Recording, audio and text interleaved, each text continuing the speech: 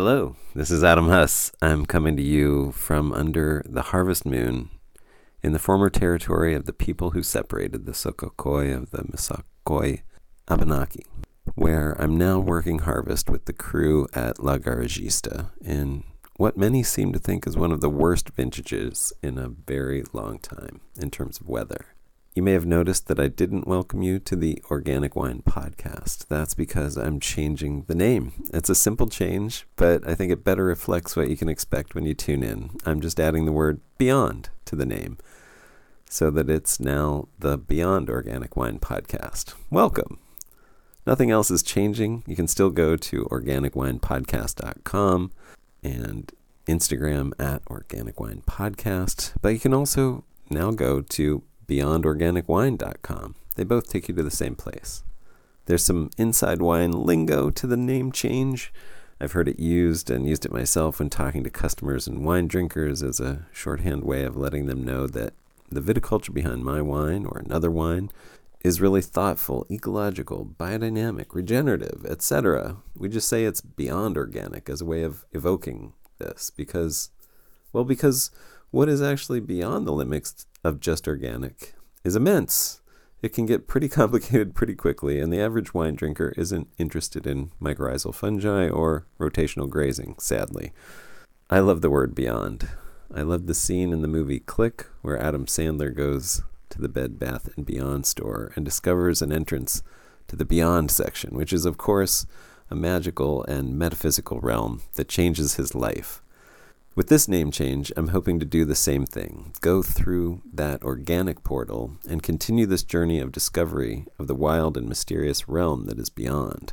I've become convinced that many of our biggest problems are systemic, culturally rooted, and we cannot talk about alternatives without questioning the frameworks we use to give meaning to our lives.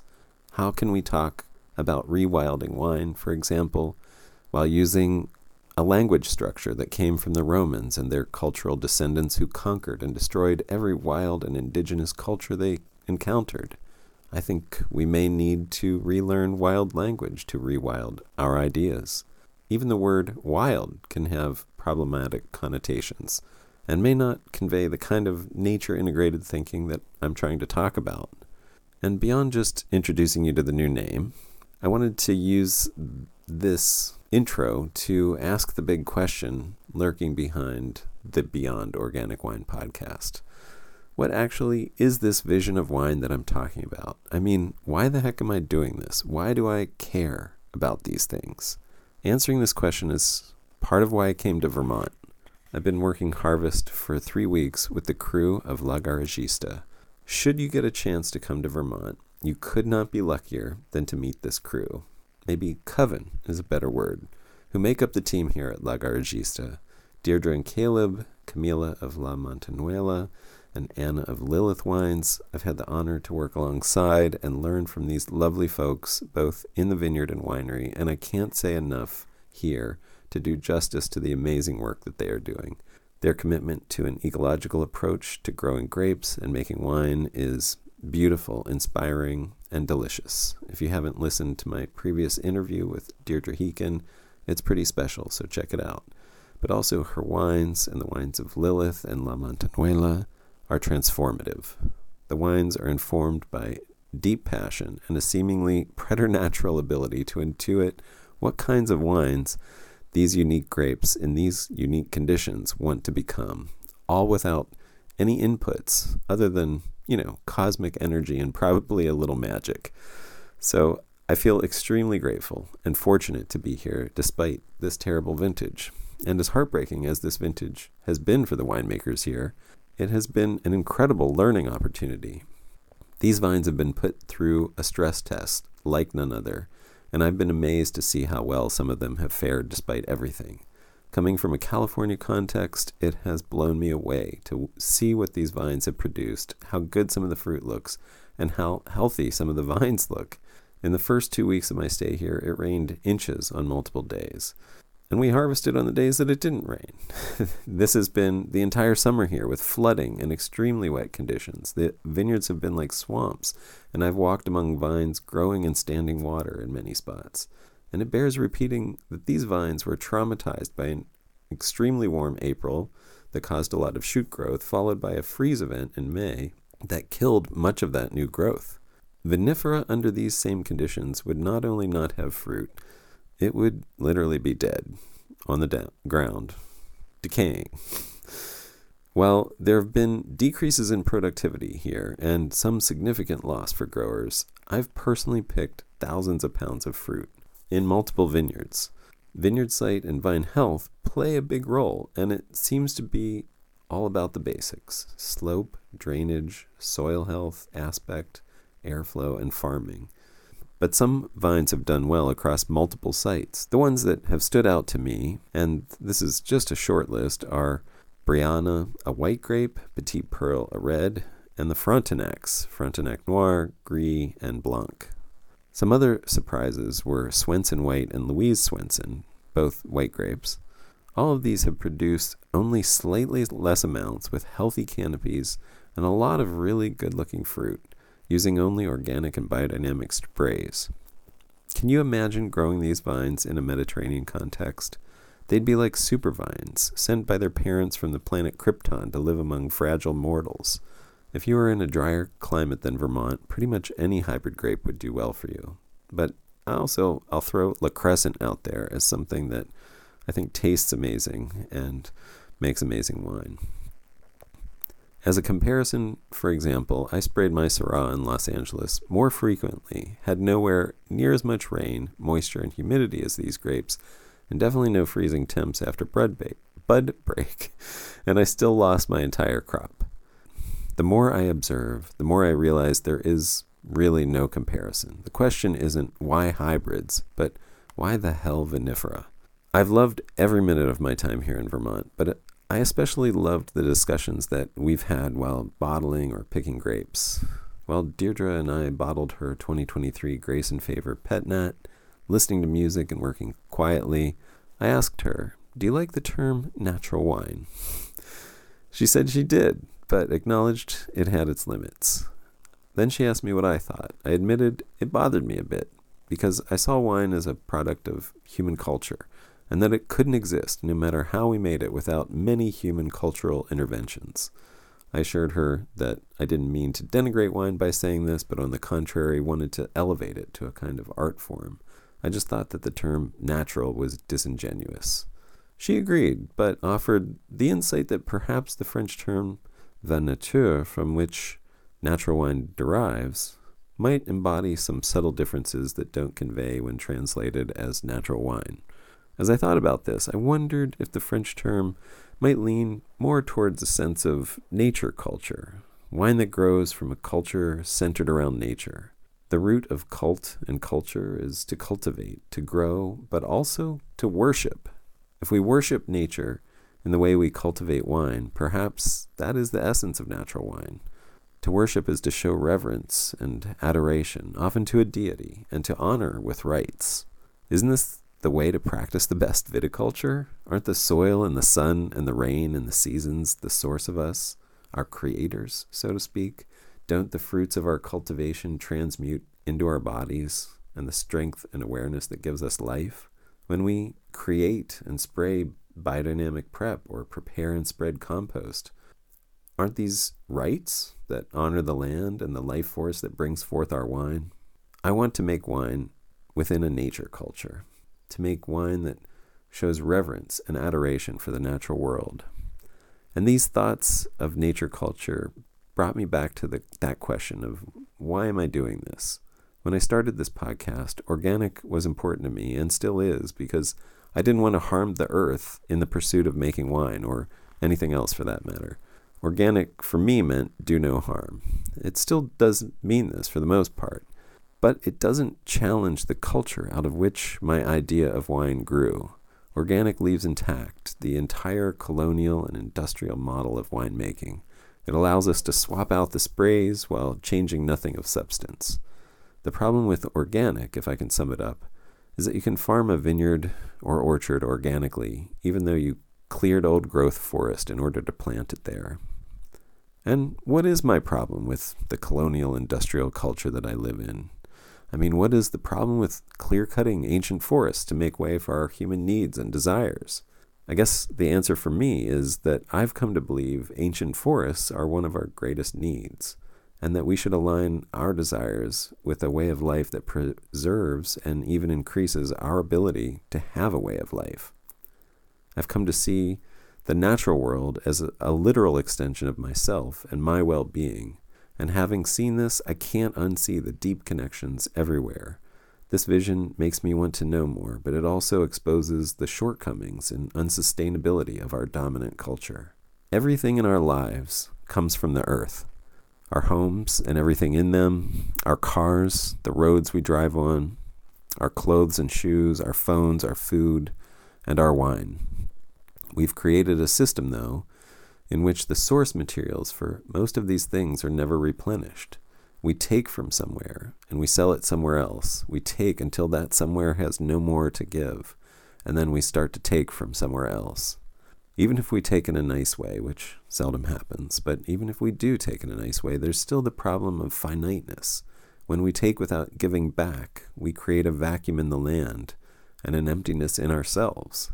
I think I understand what motivates the taking. I mean, of course, there are the bad things like ignorance and greed and vanity. But even behind those, if we can be compassionate with ourselves for a moment, there are the very understandable needs and fears of being a human animal in a wild world. Behind the thirst for power, control, and profit is the need for safety and security and a desire for comfort and pleasure rather than pain and suffering. So strong is this motivation that we let other people and creatures experience insecurity, pain, and suffering as long as we don't have to see it, if that means that we and our children don't have to experience these things. But we are beginning to reach the end of taking. We are beginning to reach a point where this system of taking and not giving back has created a poisonous world, an unstable world, an insecure and unsafe world. The machine we built in our desperation for security is eroding the possibility of that security. We've realized we can't outrun death. While all of this might have been inevitable in the trajectory of human development, our future isn't inevitable. Throughout history, humans have joined together in communities to build large projects that were, by one understanding, completely impractical. Think of the Teatro Antico in Taormina, Sicily, or the Mayan pyramids, or Notre Dame, or Stonehenge, or Angkor Wat. Each of these places, whether they are monuments to God or gods, storytelling and entertainment, love or mystery, all tell a similar story. That story is that we humans are not bound by what is expedient, convenient, practical, frugal, comfortable, or even necessary. We can do things for their beauty. We can build monuments that can only be understood by the thrill they bring to the eye, the way they quicken our heartbeat. We can embark on difficult and dangerous journeys because we know that we must feed some part of ourselves that food cannot satisfy. We can invest our energy and resources into the aesthetic side of life, knowing that the return we get is a reason to live. A luxury is an unnecessary thing that we don't need. I don't think wine fits this definition. Wine at its best reminds us that life is about more than survival. Wine can be an unnecessary creation that we can't live without. When I think of wine this way, I feel a profound responsibility. I want to ask how to make wine be the greatest aesthetic expression it can be. As I've pursued this question via this podcast over the past 4 years, I've learned a lot about the harm we've done to the world, as well as the ways that we can repair that damage. To not share that feels irresponsible. I started these interviews because I wanted to learn more about wine, but I'm realizing the most important thing I've learned is how to listen better. I think listening is a key to a healthy community. I want to encourage a community of people who see that our community can't be limited to just humans. I want to ask how to build viticultures that are not based on extraction, but based on showing reverence and adoration for the natural world and all the lives with which we share it.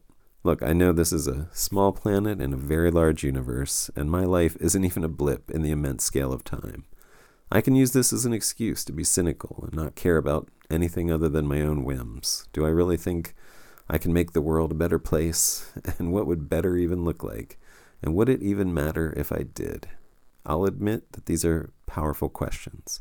Maybe nothing I do matters, but I personally prefer to live in a beautiful world, a just world, a world of health and wonder.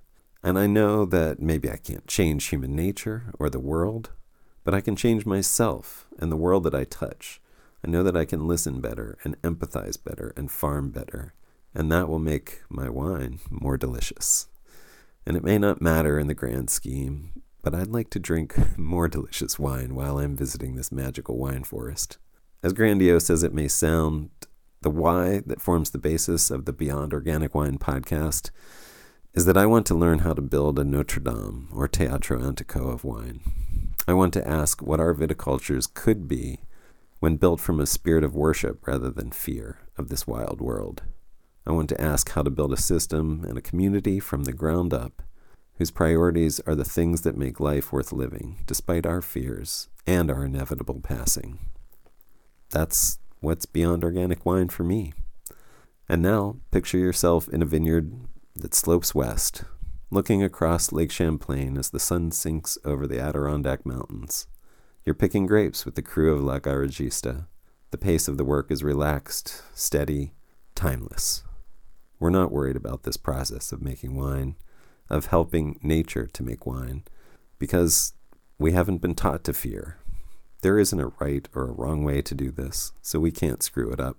We can only listen, observe, learn, and enjoy. We're recording. Getting ready for his close-up.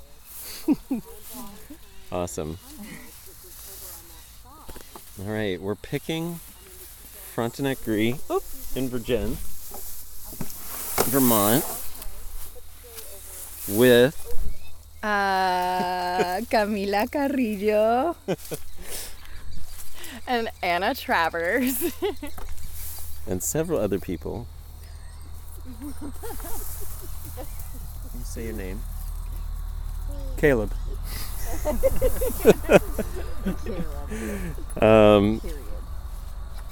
Can you guys describe this vineyard as what it looks like?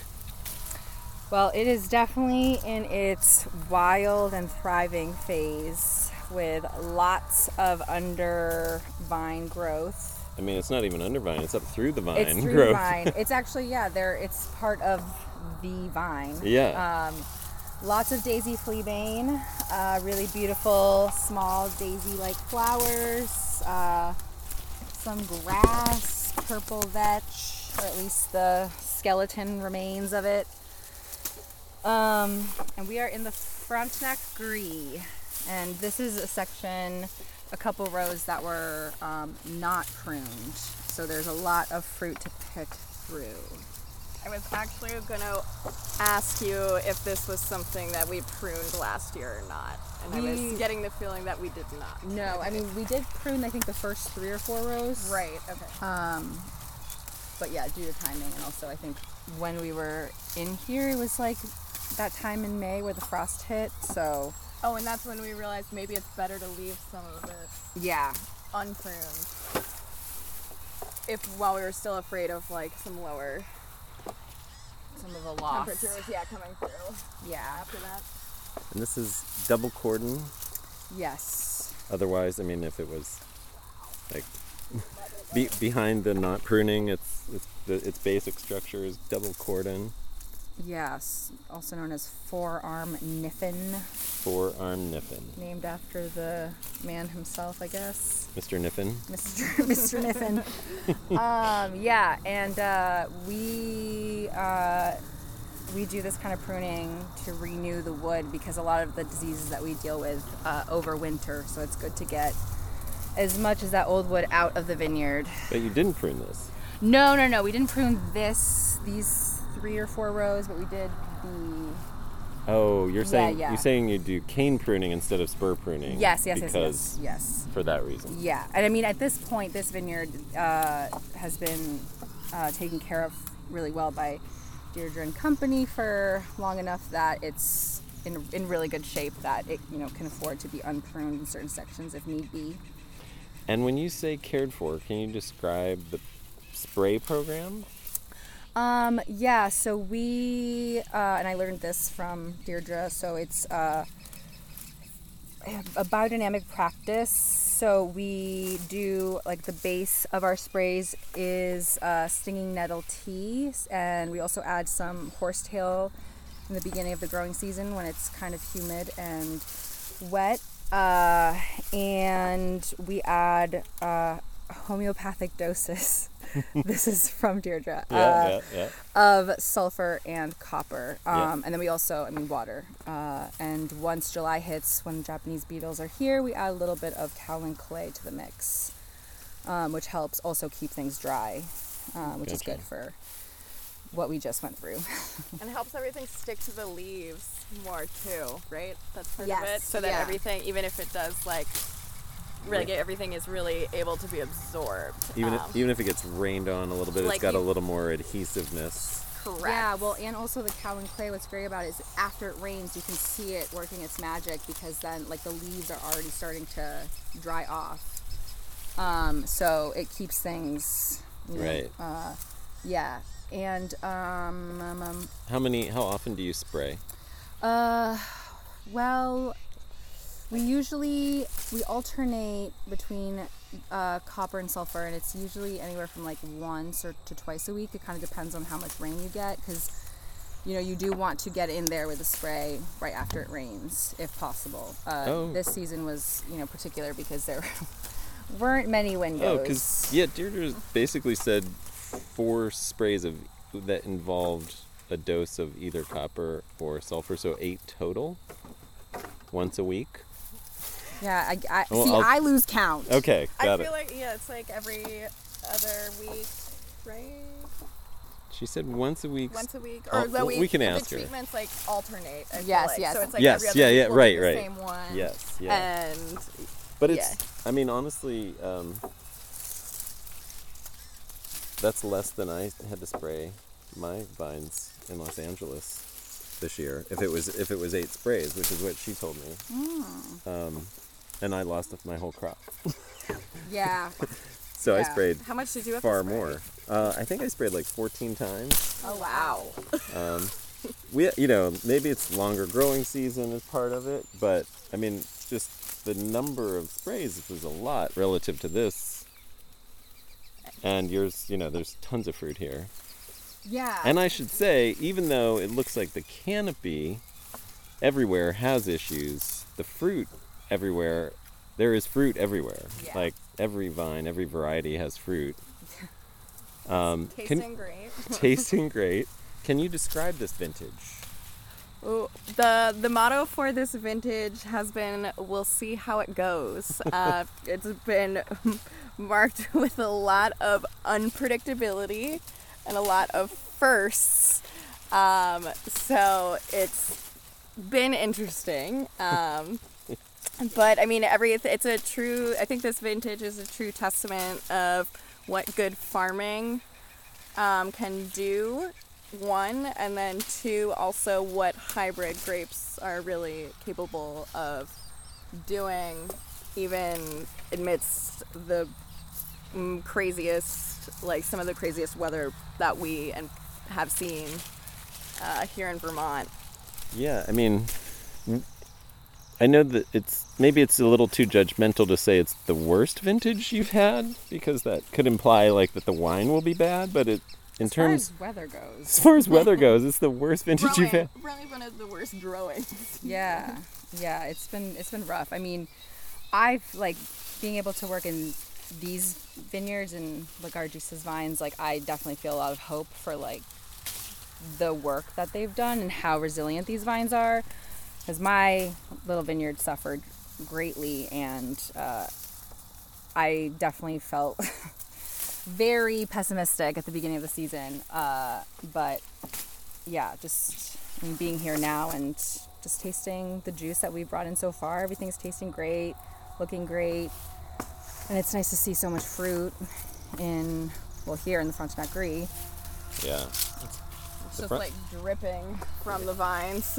Yeah, I mean, let's go to, can you introduce your your wine? Sure. Your brand? Sure. So I'm Anna again, and my personal label is Lilith Wines. So it's it's an imprint of La Garagista. So we, myself, Cami, and another coworker of ours, Willa Dealey, who's Disciple Cider, we all have our own personal projects that kind of fall under the umbrella of La Garagista. And I started venturing off, full-time into wine in 2021. And yeah, I've been fortunate enough to work with Deirdre and have the opportunity to make some of my own wine while I help her make hers. What kind of wine? What kind of wine? I mean, a bunch making? The one wine that I have put a label on so far and really brought out into the world is called Virago, which is a pet nat. It's a blend of 75% La Crescent and 25% Brianna. And the Brianna that's in there is a bookend of harvest. So it is the very first pick of 2022 and the very last pick of 2022. And the Brianna also sat on La Crescent skins for a total of 2 weeks before I blended them together. But otherwise, everything else that I have made so far is still in process, but I never know exactly what kind of fruit I'm going to be able to work with for the vintage. It's mostly what do we have an abundance of, what are we potentially able to buy from other people, and so so far it has been very small experiments and trying new things. So I haven't necessarily made the same thing twice. So I have some other things that I'm still holding on to before releasing, which might be ready soon. And it's a series of 4 different wines made with 2 different grapes, Marquette and Frontenac Noir. And this is the first time I ever had any of my own fruit to work with, so I just wanted to kind of play around and see what I was able to do and maximize those 2 things. So I did as many combinations as I could. So I have a still Marquette, sparkling Marquette,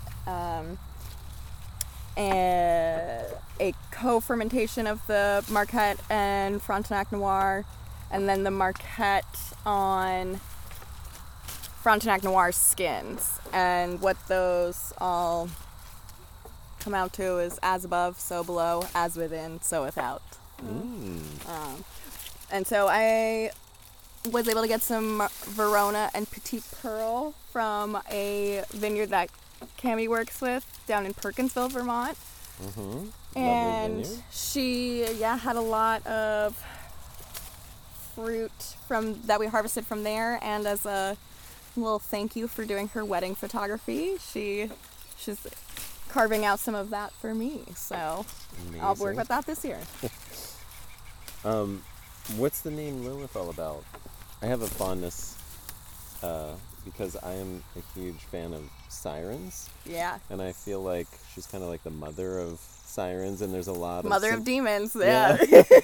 There's a lot of similarities just in this, it's feminine energy that has been put in a negative light, in a way, traditionally, historically. Totally. And it sounds like, obviously the idea of reclaiming that and owning that and, making that not a negative thing is a big part of the embrace of Lilith, which I love. That's essentially it, but more who is Lilith, how did I, why did I, how did I? So what originally piqued my interest is I also am an astrologer, and there's a placement in astrology called Black Moon Lilith. And it's all about, you think of the story of Lilith, who is exactly like you said, mother of demons, and kind of this wrongfully vilified, that's the right word, for basically just like standing up for herself. This astrology placement is supposed to represent kind of like those taboo or dark feminine characteristics that you may not readily accept about yourself, that are kind of maybe shunned by society or like deemed as like, oh, don't do like XYZ because that, for whatever reason. And it's kind of, how can you reclaim that as your own and do it with, confidence and kind of integrate that as a piece of your personality rather than like shying away from it. And that's just something the whole story of Lilith too, just something that really is interesting to me. I feel like it resonates, especially I was asked the question one time, how does it feel to be making wine and starting to make wine in a region that is so non-traditional and matriarchal? And I was like, wow, that really is making me stop and think a lot, because I've just kind of been here like, all right, I want to do this and these are the people doing it around me, but without necessarily thinking of it in that context. So, and I feel like that. Ooh, I like that. Yeah. Oh, that's great. All right, I'm going to move down the row here. I'll be back. Can you introduce La Montañela? Yes. So it is my label, which I started in 2018. So what was your name again? Oh, Camila Carrillo. You are welcome to call me Cami or Camilla. So I started that label, my personal label, in 2018, or I guess 2019, but I started making my own wines in 2018, the first year in harvest that I worked here at La Garagista. And I released my first cuvee in 2019, and that was really just came with a lot of encouragement and support from Deirdre and Caleb, because I wasn't really sure I wanted to make wine at that time. And yeah, I've been making my own cuvées ever since and have been growing slowly but surely. And La Montañela it was the name of my grandfather's farm, which he had outside of the capital of Venezuela, Caracas. And when he passed away in 2019, I was trying to figure out what to name my label, and just wanted to find some way to honor him since he was always so supportive and excited about what I was doing. So, per my mom's suggestion, I decided to go with it. Why did you get into wine? Well, it all began when I was a senior in high school, and at that time I was trying to figure out what I wanted to do with my life. I had been looking into college. I was like kind of thinking about doing like design and merchandising, but I just like wasn't really sure, and the idea of like spending so much money trying to figure it out seemed wrong to me. I love traveling and I kind of wanted to do that. So I didn't end up applying to any colleges. But during my senior year, I was dating someone whose parents were really into wine and food. And so dinners were just like so amazing because we would have great food and then great wine. And I think what attracted me really about wine was just not only the like imbibing of it, but just learning about where all these wines came from and the ways that they were made and grown. And I've always loved working with nature, like gardening or just being in the woods, kind of hanging around, climbing trees. So the idea of working in agriculture or something like that was also appealing to me.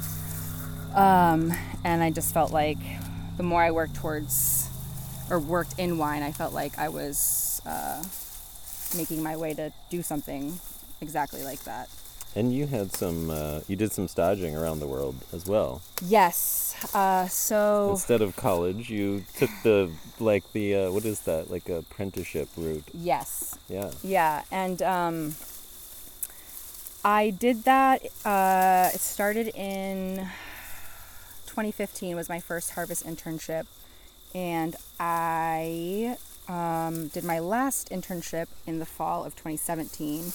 I started in California and ended in Italy. And what I thought was kind of sweet about ending having my last stage in Italy was that in 2011, a year after I graduated high school, I didn't really know what I was doing with my life. I ended up going to Italy, and I did this woofing program in Tuscany, and this was a farm that made everything and made wine, and I just remember being so in love with what they were doing that I wanted to do the same. And so it was a really nice way to kind of end that cycle, I guess. So thank goodness for traveling, and honestly, apprenticeship is the way to go, because I learned so much more than I did doing WSET.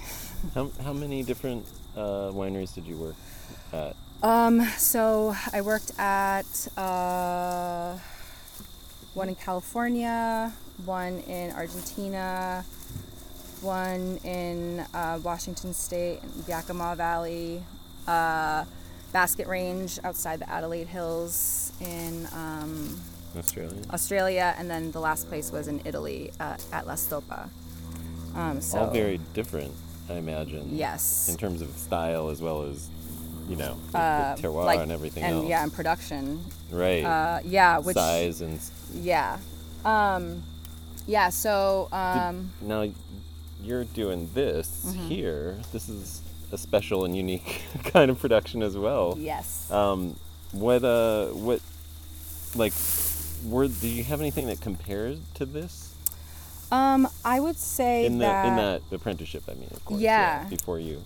I think that honestly, it was my last two internships that I felt like were the closest to this. So, I worked for Gentlefolk Wines in Basket Range, and that was like the first real small natural wine winery that I'd worked for, and that was actually the first time that I was involved in the vines, before harvest, during harvest, and after harvest. All the other wineries, we were kind of removed from the vines. And it was just really cool to see wine made in the most in the simplest way. Not to say that the work wasn't hard, but the winemaking was pretty simple. And it was also the community in the Basket Range. I felt was very similar to here. Everyone's really tight, and there are a lot of people who kind of work together, inspire each other, collaborate, who do things differently, but are working in harmony with each other. And then La Stopa was the other place that my last internship that.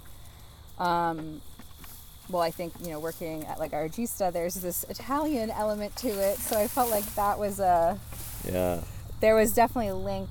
And, just most of the internships I did, I feel like lunch and meals were a really big thing, a big part of the harvest experience, and gathering at the table, cooking together, and having a long lunch. And that's how it was, in Australia and in Italy. We just got done with a lovely long lunch. Yes, long, lovely, with some wine and great company. So, I don't know. I feel like those last two internships were the most similar to here, even though they were thousands of miles away. Did you ever work with hybrids before here? Ish.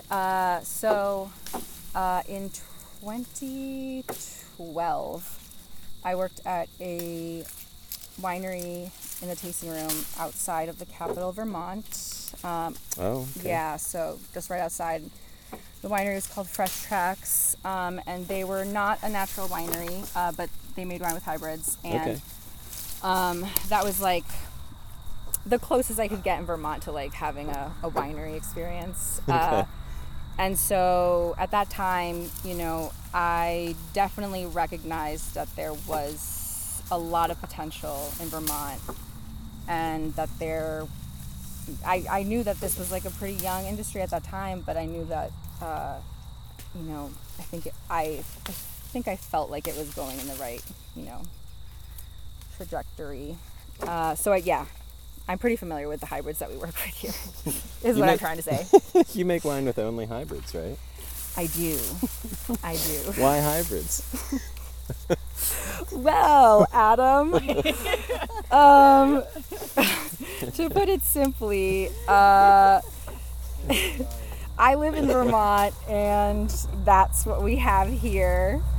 And I think I also, given where I started in wine in Vermont and where I am now, I feel very passionate and dedicated to working with these varieties and making wines with these varieties, and also showing the world what amazing wines we can make here, and also the fact that we can farm this, you know, organically and biodynamically.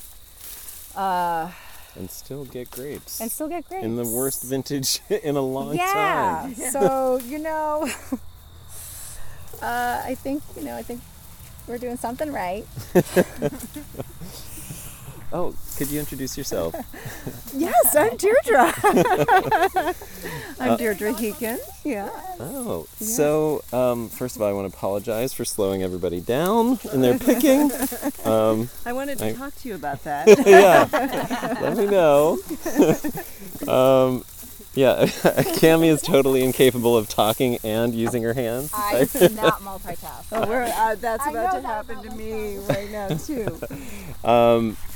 What I would love to ask you, I mean, so many things, but, you know, I've been here almost 3 weeks now, learned a lot, but what do you hope that I take away? Ooh, that's a good question. You always ask good questions. What do I hope you take away? I hope you take away something of what this place is, you know, what it wants to say in terms of its landscape and the people who, you know, you've been living and working with, and the kinds of wines that we're making and the stories that these wines want to say about this place. What these varieties that we grow here have to say about this place, and certainly what the kind of farming that we're doing has to say. All those things in concert together. What they have to say about what it means to be living and working and making wine in a place like Vermont. Mm. Yeah. I have to be complimentary. I think, if anything, what is a central thing that I'm taking away with me As we walk away. going down the line is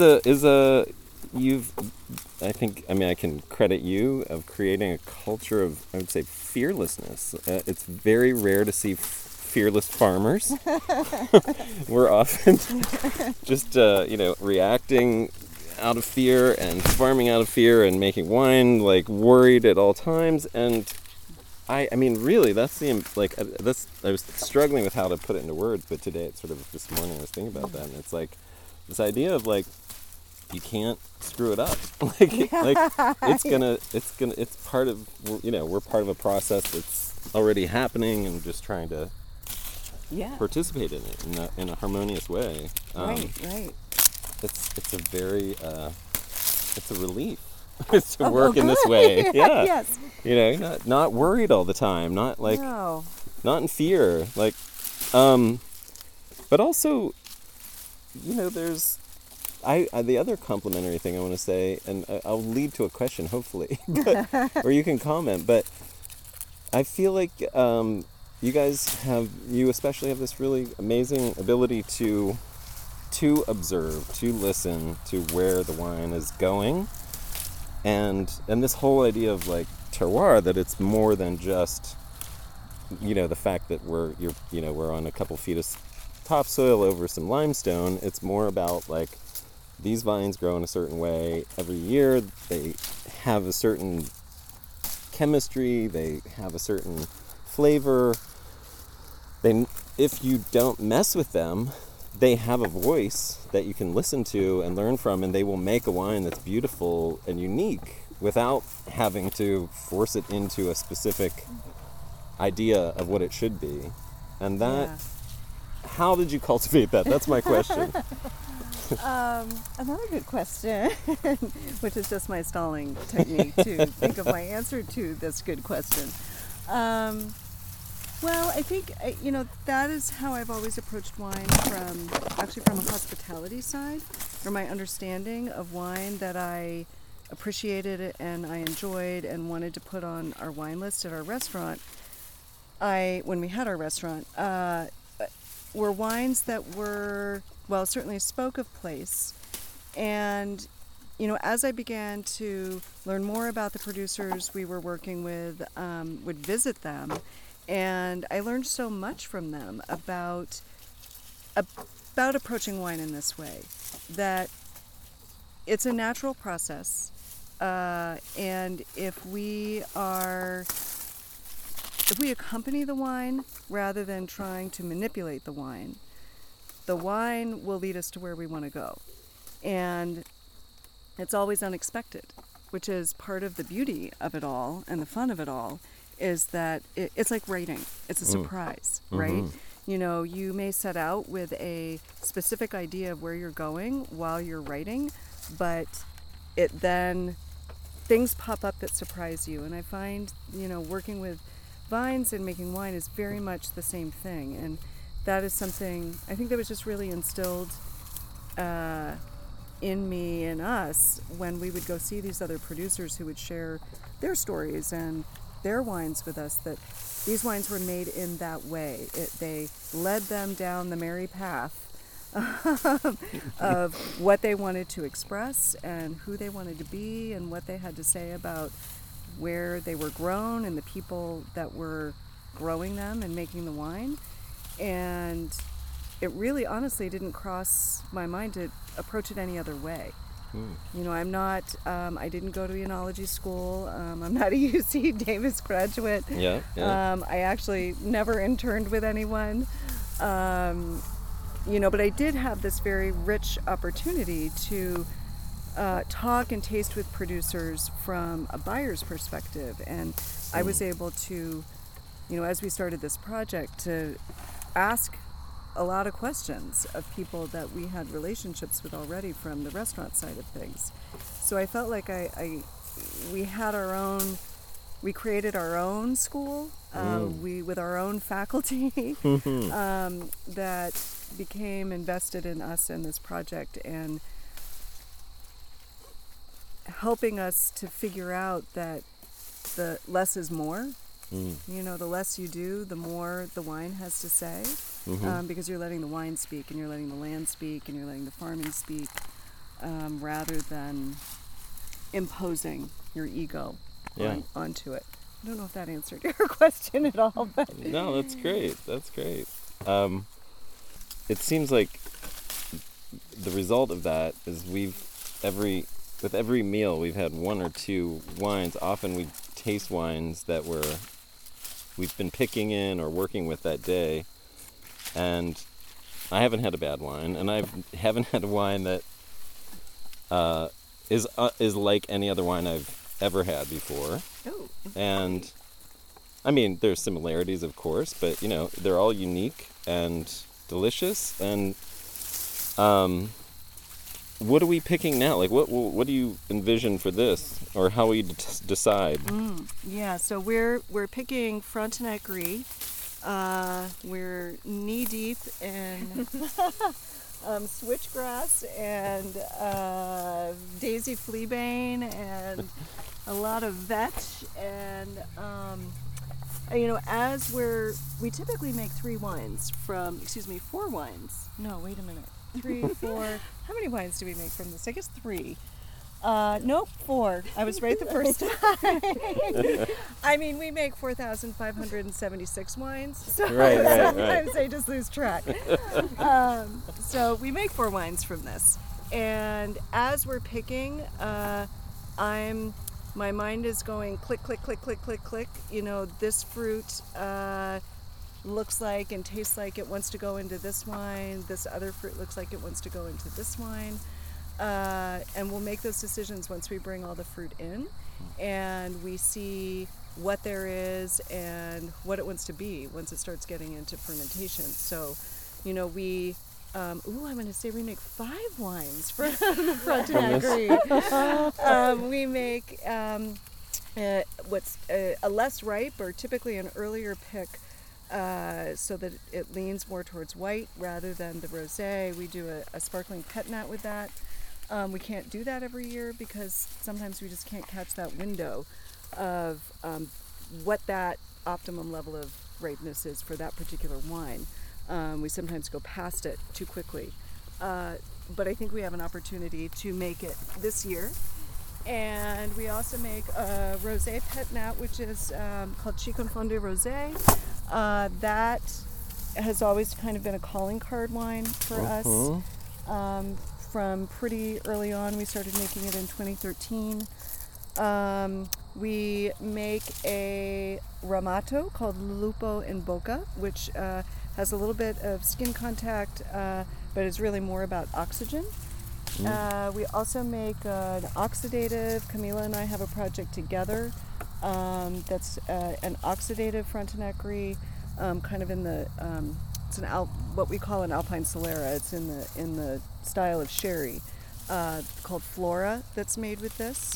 And then we also do a co-fermentation with cider between the Frontenac Gris and our cider base, and that's called Florine.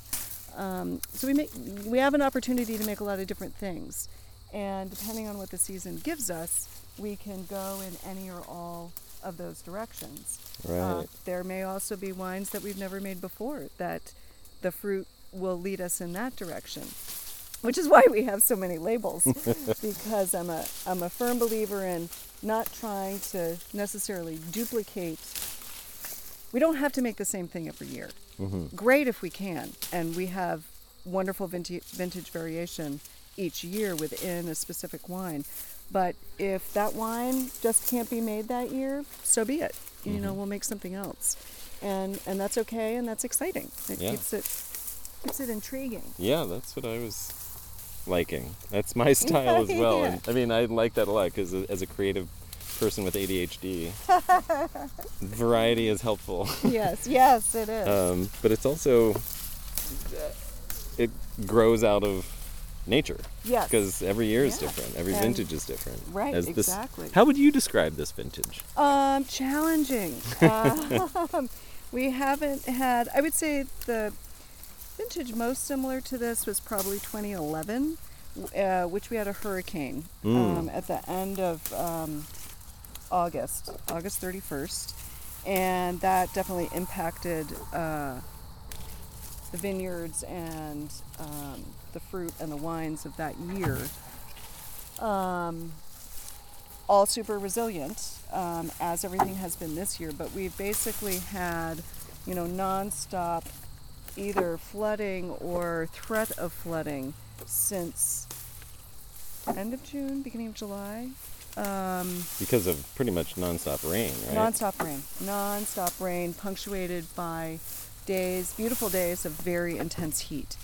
So it's been all over the place in terms of our of the growing season, and we started off harvest with a fair amount of rain, and now we're in a spate of beautiful, hot, dry, sunny weather.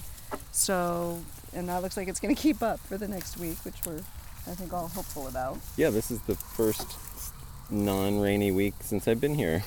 I've lost track. Yeah. So I know we've had some nice days, but yeah, it's really funny coming from a Mediterranean dry climate. Yeah, being like, whoa, so, okay, it's just going to Yeah. rain, like, during harvest. Like, yeah, that's all right.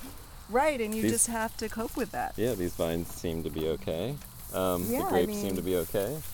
You know, I think, as Camila and Anna were saying earlier, while it has been so challenging, what we're seeing coming off the vine is a testament Yeah. to the resilience of these plants in this place, and that is reassuring Mm-hmm. and exciting, and edifying, and all all those Yeah. things. Sure, we can move down. So it's I feel excited about what we've been picking and what we had the opportunity to make this year.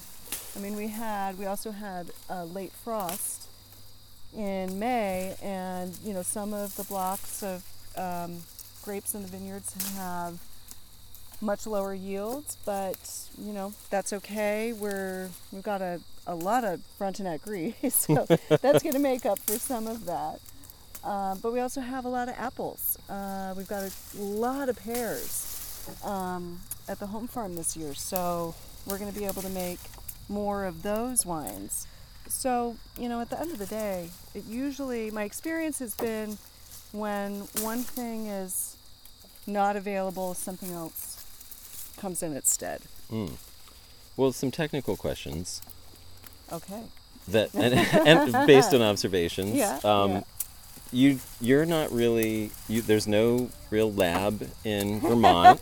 No. You're not really taking measurements. You're going on taste. Is that right? Pretty much. Yeah. I mean, we do use a refractometer and we use a hydrometer. And Okay. the refractometer will start taking Brix levels, sugar levels in August. Okay. And we'll do that every week for a few weeks, just so that we can track the rate of ripening, so that we can kind of zero in on a picking date, a start date. Got it. For the Right. start of harvest. And then once we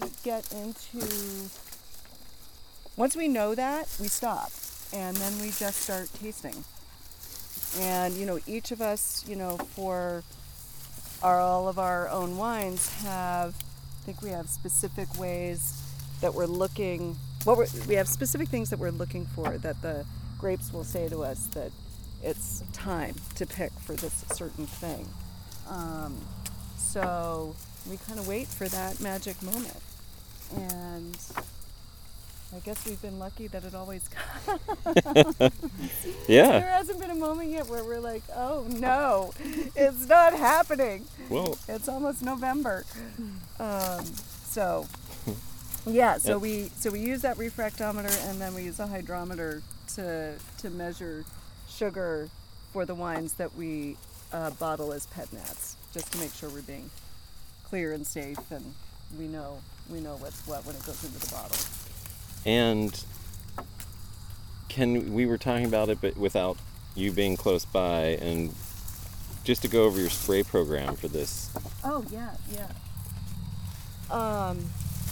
And what else is in this vineyard too? So, Okay, yeah. Two questions. Two questions. In this particular vineyard, there is also Marquette, there is La Crescent, and there's Brianna, in addition to the Frontenac Gris. It's 4 acres. The spray program here is predominantly, we usually start, it's usually at the beginning of June that we start, and we go till the end of July, 3rd or 4th week of July typically. And we do 2 sets of sprays for each. It's every other week. And we use homeopathic doses of OMRI certified sulfur and copper, but those are always blended with plant teas as well. And we always have nettle tea in the spray. At the beginning of the season, we use horsetail. That's about 99% silica, and that's good for us in this humid and often hot part of the season. And we stop using that typically, mid-June, late June at the longest. We incorporate kaolin clay after the horsetail, and that is used as both a sticking agent. It's a great way to help the teas and the minerals come into the plant. It's like an intermediary. It also has silica in it, so it brings in heat and light into the vineyard, which is something we're always kind of looking for. It also is a great deterrent for things like Japanese beetles, which can be a real issue here. And that's kind of the basic, those are the basics. We have a lot of plants, other plants growing on the vineyard floor within each vineyard. And if there are certain issues that crop up, we will turn to those plants to make teas. We'll try and understand and research and understand how those plants might be useful in the spray program. We also use, we do a 500 typically in the spring, once or twice. It depends on the vineyard and how old the vineyard is and how it's doing. And then we'll also sometimes do that again at the post-harvest. Okay. Again, depending on the vineyard. Okay. I'm going to move down the line. Yeah. After I grab these grapes. I'm not doing. Thank you. Anna. Adam. Deirdre mentioned Chiconfunde Rosé. Yes. Chiconfunde. Yes. A very special wine for me, personally. Yes. Can you talk about why? Yeah, so that is actually the first La Garagista wine that I had before I really knew who La Garagista was and what they were all about. This was kind of at the very beginning of me dipping my toe into the world of wine, and specifically natural wine, a lot more seriously as well. So I was at a local wine bar, and Chiconfunde Rosé was one of the things that was being poured by the glass. The bar was completely packed, and when I had ordered a half glass, all that was left in the bottle was a quarter of a glass, and I was like, okay, I'll have this. And the person behind the bar said, I'm gonna open another bottle, let me know when you're ready for the next pour. And I maybe had another glass of something in between, but while I was waiting for them to circle back around and give me my other half of a half, but by the time they made it back, they're like, we actually sold out of everything else because everybody else wanted a pour of it. But anyway, so all that to say, I literally had a quarter of a glass of Chiconfunde Rosé, and my mind hasn't probably never been blown in the same way again. And I was just like, what is going on? How did this get to be what it is? And my background is in environmental science and economics, and so I was just kind of like, how do you create this thing from, how does it become this thing that I love so much? And that's kind of where I started going down the very deep rabbit hole. Well, now you've helped make it. Yeah. and not that vintage, obviously. No. Other vintages. Why is it so good? I mean, so something that has been made very apparent to me as I have spent more time on the other end of, the consumption process, on the actual production side of things. Mm-hmm. I've started to realize how bottles of wine like that are an extension of the winemaker themselves, and I really feel like those kinds of wines that have a lasting impression on me, or just even like, you know, when somebody takes care of, is really being a steward to the land and to the vines. It's like a piece of art. The wine is like the heart and soul of the winemaker, and to me that's just like something really beautiful that you can't really capture, I feel like, in a lot of other things that you consume in that way. Like food, yes, you can like create a beautiful meal, and I guess that's not fair to say because I'm gonna backtrack on that. But it's one of the things that is definitely capable of capturing that, right? Yeah, and I feel like for me specifically, wine is in its own category, and just like what it's able to capture and like tell me, and yeah, it really is like a piece of art to me. And that's kind of something that I like about it so much. So that's hard to replicate, right? Yeah, definitely. Yeah, like we can't get the recipe to Chicken Funde. No. Like. No, and it's interesting too because I mean, even if there was a recipe and you tried to recreate it, it would probably taste different. And I say that because there have been a couple of us who have had the same fruit to work with at any one time, have processed it all together, and the juice gets like divided up between three of us, and we won't do anything differently necessarily. It's just divided and we check on it different times. But they will all taste very different. Right. And they will all kind of have their own signature to them that like we can be like, oh, okay, there's a common thread between like all of Willa's wines or like all of Cammie's wines, and mine or Deirdre's, and it's just the energy and like what you're putting into it, which all sounds very like woo woo, but I mean we're all a bunch of floating particles bound together by energy. So why wouldn't that make sense? Why wouldn't it be woo woo? Yeah. Well, speaking of Cammie's wines, Cammie, I had your Solera style.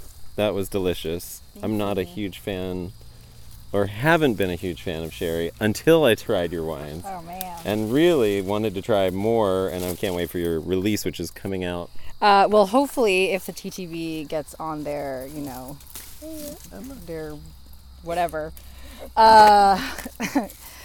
hopefully that will be out into the world in early mid-November. Okay. Cool. Yep, hoping to pour it at Raw, New York, so it's going to be huge. I've been waiting 5 years for this moment. Why Solera style for you? I know it's not the only thing you do, but why did you want to do a Solera style? So I was at a wine fair, this was with a friend when I was actually in Lima. No, scratch that, delete. Okay, so the first time I tried sherry was actually in Barcelona. It was at a restaurant with a friend, and I remember very first time I tasted it, I was like floored. I mean, there was something so, it's very different from like all of the other styles of wines I've had before. Mm-hmm. And I think it just like drew me in. I wanted to know more. There was this, sophistication about it. I loved the nutty kind of savory elements to it. And I don't know, I wanted to learn more about it. So through my internships, I had other kind of examples like Vin Jaune and, other oxidative styles of wines. And when I knew I was coming back to Vermont, I was thinking a lot about, if the grapes that were grown here could make something of that style. And so when I started working with Deirdre in 2018, she asked me, what my interests were, and I mentioned sherry, and that's kind of how our project began, which started, I guess, before my time really, at La Garagista, but we went through some vessels, some demijohns and carboys of 2014 La Crescent and some Marquettes.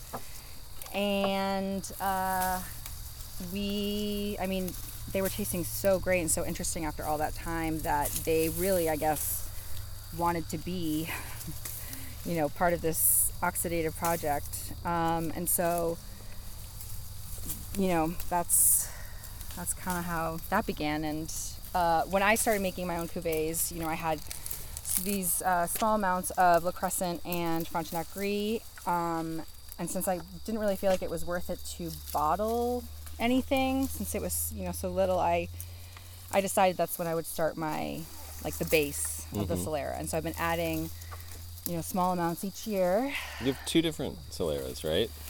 Yeah, so I have 2. I have a La Crescent and Frontenac Gris, and I split the La Crescents. So I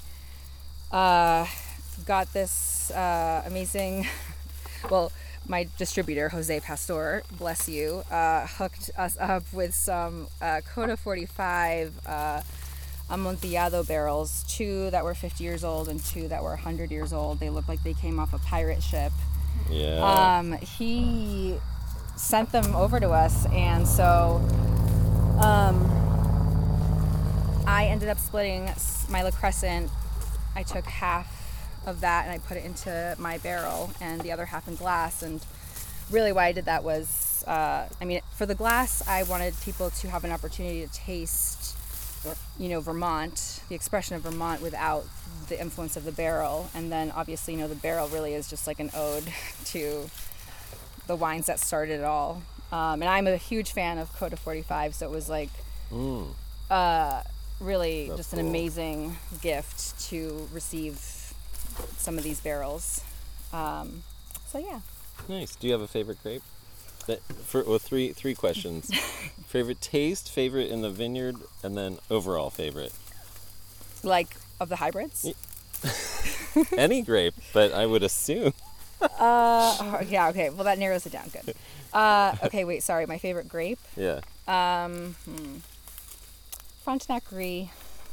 Really? Yeah. Oh. Well, like Anna, the first wine that Chico Fuente Rosé wasn't the first Garagista wine I tried, but it was the one that really spoke to me. And Frontenac in general, just eating it off the vine, it's incredible. There's so much depth, and it's the color, the acid, the fruit flavors. I'm growing up in between Colombia and Venezuela. When I was a child, I just had, grew up with an abundance of tropical fruits.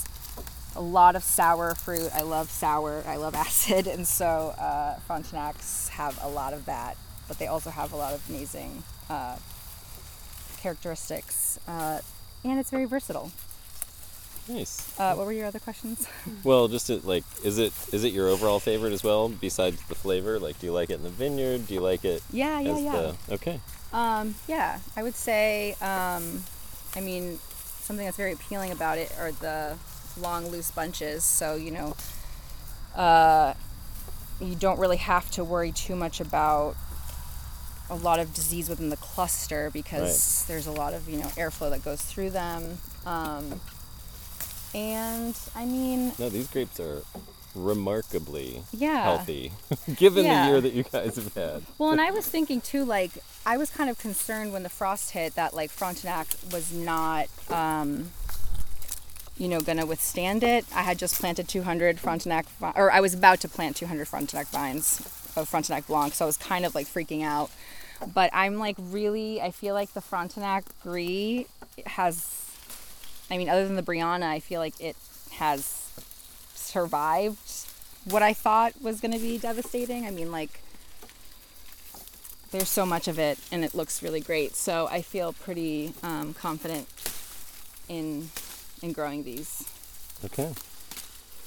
And they're just so versatile. You know? Yeah, they're incredible. Favorite grape? Ooh, I think... Oh, it might be La Crescent. I mean, for the flavor or for everything?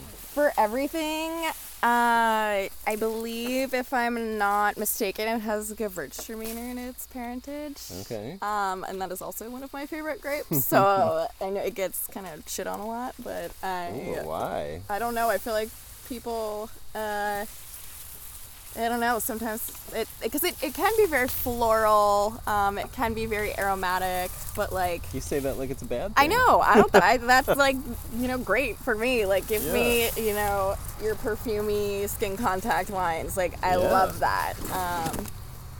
And I feel like, like Crescent, I mean, it definitely will shine through, and I feel like you'll be like, okay, this definitely has the Crescent in it if you're drinking something, but I feel like there's a lot that can be done with it as well. I mean, there's so much that can be done with all of the hybrid grapes, and I feel like we're in an especially unique advantage because we don't have really preconceived notions of what they should be. And so I think we kind of have some built-in, or a lot more flexibility in terms of like what expectations around wines made with hybrid grapes should be like. And so it gives us room to play. Nice. No pressure, right? Yeah, in some ways yes, or some ways no. I mean, well, the only pressure is that everybody that comes after you are setting the example for. No pressure. Okay, no pressure. None at all. Again, hadn't thought of that. Thank you, Adam. Do you have a favorite grape? I'm an equal opportunist. Yeah, I had a feeling. Yeah, I love them all for different reasons. I mean, I love all the ones that we grow. Certainly, the Frontenac Gris and the La Crescent. Like Cami and Anna talked about, Marquette is beautiful. I love Frontenac Noir. We have some Frontenac Blanc, which I think is super interesting, and we're starting to work a little bit more with that as a single variety. We had that delicious. Oh my gosh, Willa's beautiful Frontenac Blanc from David Keck's Fruit. Honeybee is gorgeous. And that wine really inspired, I think, all of us about Frontenac Blanc. And we have Saint Croix, which I love. For us, where we grow it in the mountains, it's been a really easy keeper, juicy, fruity. It's a really nice component in the wines that come out of the mountains. But I'm also really interested in exploring more with that as a Blanc de Blanc, actually, because it's one of the only red fruits that are white fleshed. Yeah. That we can do something like that with. Bear's saying on the record that so many of the red hybrids are Tenturier. Yeah. Really, and so I have lots of pictures of my hands being exactly. deep magenta. Exactly. From picking. Exactly. You didn't mention Brianna. Do you hate Brianna? Oh my God, no! I forgot about Brianna. Brianna, I'm so sorry. We're right next to you. Of course, and everybody, that Brianna's comes amazing. Here, oh. They fall in love with Brianna. Yeah, I have fallen in love with Brianna. Start to pick it.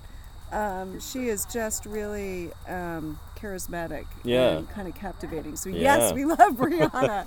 How can I forget her? And we were bringing up, I'll just put it on the record as well, the sort of the lesser ripe Brianna has this petrol thing that reminded me a lot of Riesling. Yes, yeah. So you could probably play with that where you pick it in its ripening phase to get some of that, if you wanted that, if you like that, if you love a Riesling. I don't think Riesling's even in its parentage. It just has that in it. It just there's something about it when it goes through fermentation that starts to throw those kind of pyrazine elements, which is, or at least that's been our experience with it.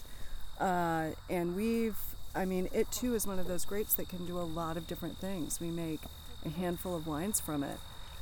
Earlier picks, later picks. We're really gravitating towards later picks with it. It tends to be the last thing that we pick here in the Champagne Valley. Rule of thumb for most people is pick Brianna early. Really? Yeah, when it's between 16 and 18 bricks, because it's a grape that doesn't gain more sugar, too much more sugar than that as it ripens on the vine, but we find that that's really interesting. It maintains this sugar of, say, about 22 bricks, and then it starts to accumulate all these other interesting phenolics when we let it hang longer. Plus, it's really sturdy. You know, if we've got rain, if we've got other heat, other climactic conditions during harvest, it holds up really well. And it's the one that can kind of hang in there till the bitter end. You can get some sour rot. And this year I think anything could get sour rot. I think there was the best ones, the best conditioned grapes so far that I've seen were Petit Pearl and the Frontenacs. Pretty much. Right. Petit Pearl probably just because of the genetics and because it's for whatever reason, but the Frontenacs because of the loose long clusters. For sure. I think that has a big impact. And Brianna is a really tight cluster. But we saw some nice Brianna too, right? I guess we weren't picking it, so we don't know how much of it was. So you and I have talked about this before, about how we've moved to doing sections of our Brianna unpruned. Right. Because it elongates the cluster. And we get more air passage. So that we can really let hang longer, and we don't suffer any sour rot. The things that are, it's more traditional tight bunch that comes from the pruned vines, that we have to watch a little bit more carefully. While we walk, let's walk through. The technical question I have for you is, why didn't you prune the Frontenac Gris, or the ones that we're with right now? That is also kind of based on flavor profile and yield. And the things that we picked earlier today that I think you saw were on unpruned vines and a little less ripe. Because they do ripen later. Is this pruned? This is not pruned. These last 3 rows are not pruned. Right. So if we want to make this very specific wine that is from a less ripe Frontenac Gris, this is really helpful. It also helps us delay the ripening so that we can manage our schedule, our picking schedule, just logistically, because we're a super small winery, a super small crew, and we can't really have everything ripening all at once, which is of course what it wants to all do. Right. So this is a great delaying tactic. We also found this year, which is going to make us think more about this for some of the other varieties, that with the late frost in May, the unpruned vines did much better in terms of loss. So, and certainly things that were pruned later. So, right. I think there are a host of reasons that we find really interesting in employing some unpruned rows within each block. They just give us a little bit more flexibility. Will you prune this again this year and maybe switch up some of the rows? Yeah, that's exactly what we'll do. Do. Rotate some in, rotate some out. Yep, so this year we will definitely prune these rows that were unpruned last year, and we may do a complete swap, or we may just do 2 rows. We haven't decided that yet. We'll sort of look at our program for the year and see what we want to do for each variety. But yeah. A couple days ago, I think, am I ready to ask you this question? Am I ready to answer this question? That may be the better question. Before that question, we've been talking a lot about who decides what is the right flavor for things, and that being a rhetorical question, right? Because obviously it's subjective, and yet there is this seeming consensus in the way that people talk about wine in our dominant wine culture that is very exclusive of, some of these grapes, for example, and some of the styles that you might want to explore, or some of the non-grape fruit that people might want to work with because it does better than grapes in their region. Do you have any thoughts about that? I'm trying to remember like what we were talking What about, we but were- I mean how the we one solved that question. we've already answered this. So Yeah. it's like, but I think I'll go back to my own thing because I always like to relate it to my own prejudice. But like when I first, the first thing that I worked with was La Crescent, and we're in the vineyard, and it was just kind of, I wasn't used to seeing vineyards that look like this. Like Yeah. messy is one way to look at it, but it's like, like, but not. I mean, there's We think of it as natural. Adam. natural, right. A little Fauvist, a little. Right. Then even like right. I know. Yeah, My no, point being, I'm teasing. making fun of myself for being judgmental Yeah. about it. But and then being like, if you did this and that, wouldn't you get more, even ripening or blah blah blah? And then immediately, like your response made me immediately be like, oh yeah, what, like, to what end? Like, why am I trying to ripen them all the same? Like, Right, your yeah. point being that you get complexity, you get interest in the wine by not having everything be this regimented, strict thing. Because like, what are you trying to grow that strictly for? Like, what is that end game that you Right. think you have to reach? Right. Like, why not focus on health and let the flavor be an expression of that health, however that health wants, however the vines best are healthy. Yeah. This being a very good example of that, like Yeah. we've fleabane up onto the second cordon, we've got, sometimes we have little trees that grow up above the vines, It's you're creating this forest edge ecology, as you talk about, by letting this be that almost in that state of dynamic succession in the Yes, ecology. Yeah, right, exactly. I mean, and I think that's, if we look at it from a growing perspective, it's, I want to look at how nature operates and fermentation as part of that. Nature does not work in a way that everything is going to ripen equally and optimally at the same time, right? There is variation. So if we're trying to encourage that same kind of dynamic within the vineyard, that's something that if we observe that in the wild and in grapes in the wild, then that's something we want to observe also in the dynamic we're trying to create within the vineyard. But then you also look at how does that taste, right? Does that work? Right. Will we enjoy that, Right. making wine with grapes that have variation in ripeness, say. And we found that, we do, and that it does, Right. it does bring this sort of these layers and complexity to the wine, and an energy and a vibrancy. Right. Having, deeply ripened grapes along with less ripe fruit, there's a tension.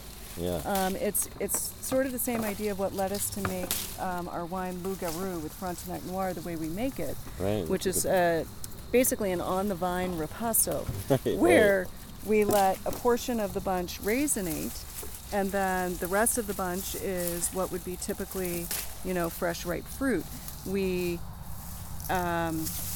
take the whole bunch all together, we harvest it all together, destem it, crush it all together, and, it does open vat fermentation on skins for a period of time. That gives that wine a tension and an energy. And I find having this variation in ripeness does that with all of the wines that we see coming out of these vineyards, that we find exciting and interesting and pleasurable, and so we're actually going for that. Yeah. Rather than saying like, ooh, okay, let's create a scenario in which we have a lot of control and we can manage the ripeness equally in each bunch. It just doesn't seem as interesting at Yeah. this juncture. It's also a lot more work for what end? You know Right, what I mean? Like, right. what Yeah. do you actually get for all that extra, Exactly. OCD behavior, Right. Yeah, it's, and, right, like really just tying the vines onto, something that they, it's, I'm thinking They're of arbitrary. These decisions are arbitrary. mosquito on your forehead. So I wasn't just smacking That you. was also arbitrary. The I mean, the macro of that is the way that hybrids are, of course, seen. I think in the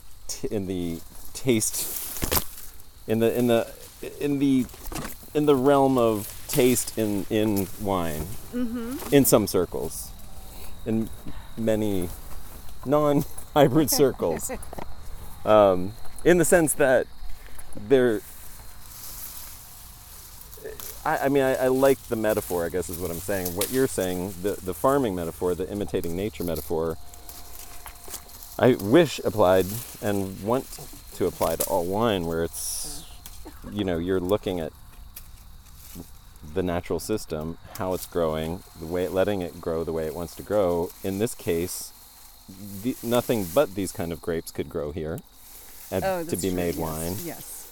And so, like, this is clearly an expression of this area, that what is possible, what can speak to this place. Yeah.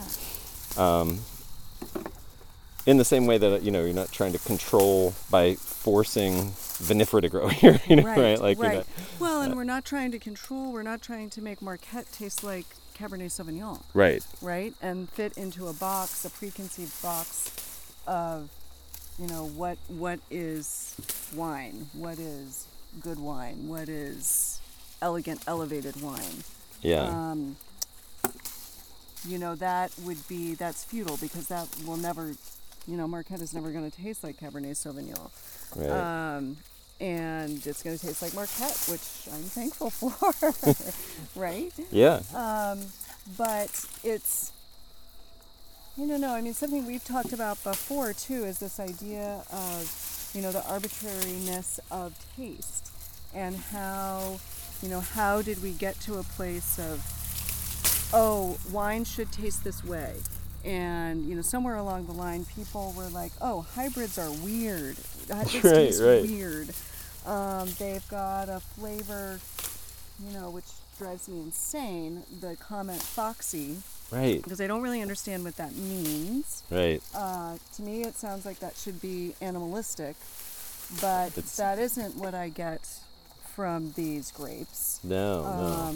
Sometimes they taste like grapes. Yeah, they have like a grape flavoring. Right, and maybe that's what people mean by foxy. I don't know, but it's like, why doesn't it just taste like what it is? Yeah. Right. Yeah. And it's either well made or it's not. It's well grown or it's not. And we use that as the deciding factor. Right. And is it sound? Is it balanced? Is it, we can look at things like that. Yeah. Is it flawed? I think we can probably all agree on some basic ideas of what a flaw is. Right. Not everything, but some things. So if we just are shifting our focus and saying, well, this is what wine tastes like from this place, without having, these preconceived notions of, Right. it has to, good wine is always Bordeaux or Burgundy or, Right. Something from the Jura or, whatever these things are that we Right. have, Chianti, Nebbiolo. And I learned a lot from, being a student of Italian wine, that regional wine is what is so important in Italy. Mm-hmm. And it's like, it has to be from that region to go with the food. And that is what tastes good. Mm. Oh, we have a little mouse somewhere. Oh, okay. Where? Don't you run away? Yeah. I don't know why you're just squeaking. You could I run. don't know. Interesting. Oh, Okay. maybe. I just wanted to interject here that even though we were talking about foxiness and this flavor in hybrid grapes, it's really important that you should understand, if you aren't familiar working with hybrids, that most of these grapes, or many of these hybrid grapes, don't have that flavor. In fact, of the grapes that we are working with in this vineyard, and pretty much all of the vineyards that I've worked with in the past 3 weeks, only the Brianna has a bit of that flavor that has been classified as foxy. And it's also one of our favorite grapes, so there you go. But literally none of the other ones, all the ones that we've been talking about, the ones that we're picking in as we're recording this, have no trace of that foxy flavor. So part of that idea that all hybrids are foxy is just something that's wrong and comes from a earlier time or just ignorance. And I wanted to make that clear. Well, Didn't see him. okay.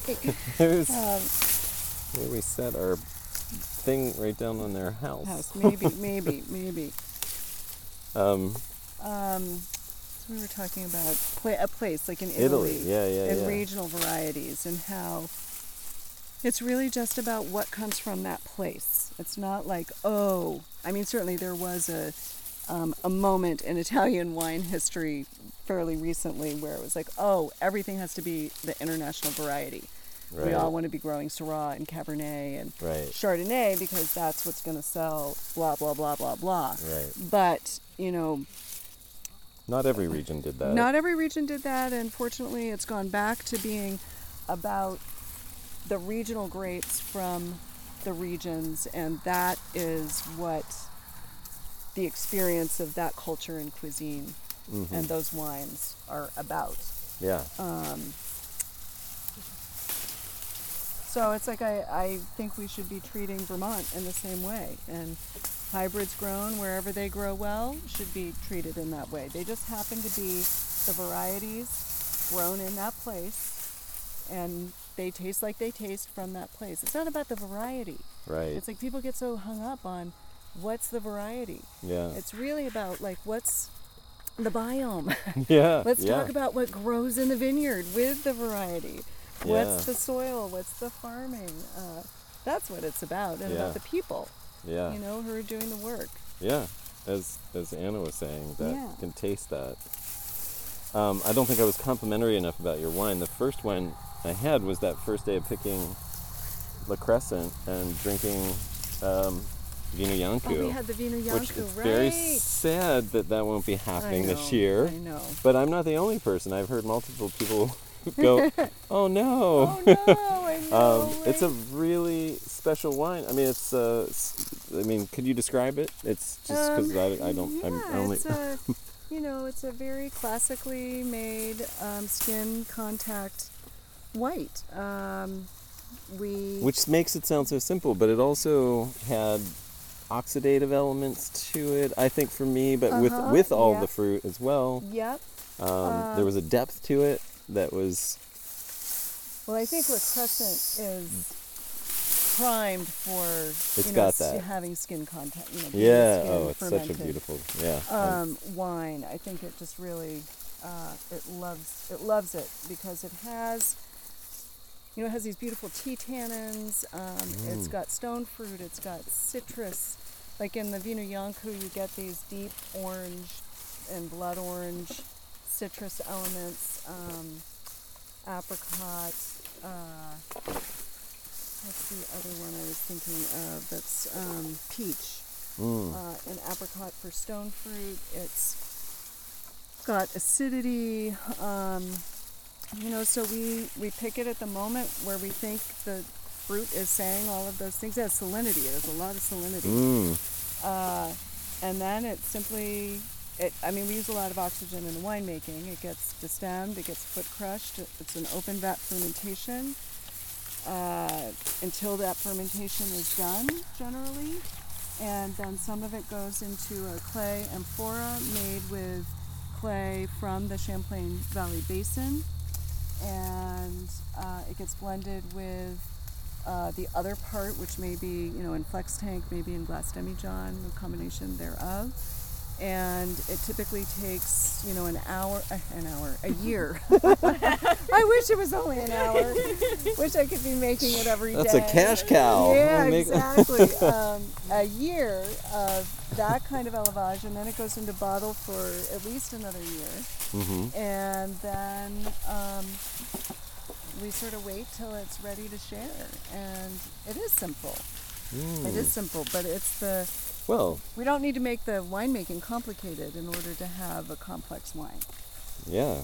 No, it's lovely and should be tried by all. Oh, I'm so glad you enjoyed it. Oh, all of them. I mean, yeah. I'm glad you had a big pear year this year, too, after that beginning of memory cider last night. I'm excited about the pears this year. Anna, I love what you said about a matriarchy. That is a cool idea, and I hadn't framed Vermont in that way, but I've been saying, like, you know, Deirdre has been sort of mentoring a whole new generation of people in Vermont, and I call it, like, fine natural wine. But you're right, like, there is this element of, I joke, a coven. You're not the only person who jokes about that. Like, I don't know. I want you to say more about that. That's really interesting. I mean, it's really interesting. So I kind of, you know, I moved to Vermont in 2017. I grew up in New Jersey. And making wine was never anything that crossed my mind as a possibility. I've always really enjoyed it. You know, my dad has always really been into wine, but it's kind of like the classic, I like, you know, a big dry red, give me a Malbec, and that's kind of how I started off my journey in wine as well, you know, kind of leading up to that faded Chicken Fondé rosé quarter of a glass pour, and then I was just like, all right, I gotta figure out how to do this, but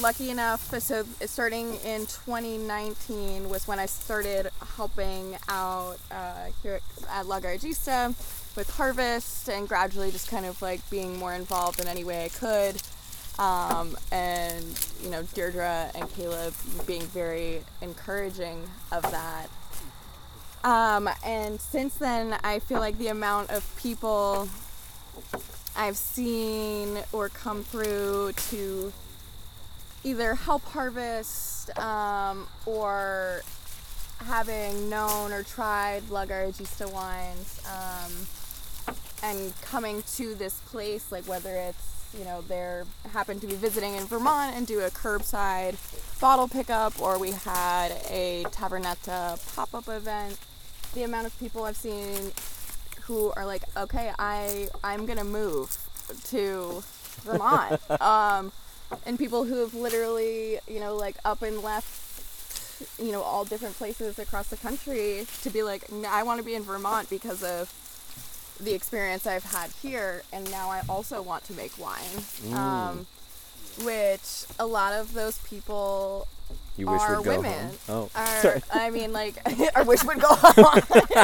No, it's really kind of amazing how much like the community is growing, and I feel like so much of that is, you know, a direct, you know, result of Deirdre and Caleb and Cammie, and how, I don't know, I feel like this is how they've made me feel, and I feel like I'm probably not the only one who has been made to feel this way, but like anything is possible, and so I, you know, was able to finally like quit my corporate job and take the plunge and into the great unknown, and start making my own wine. But I think especially like wine historically being very kind of like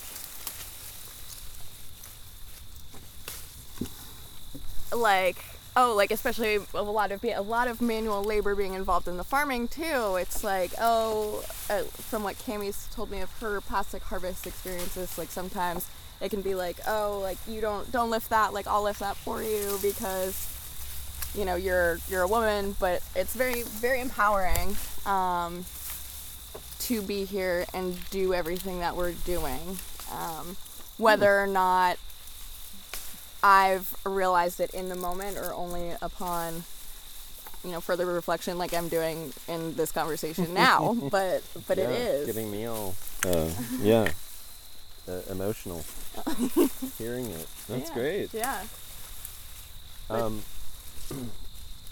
Kimmy, have you ever been asked a question that you didn't answer the way you wanted and wish you'd answered differently after you thought about it?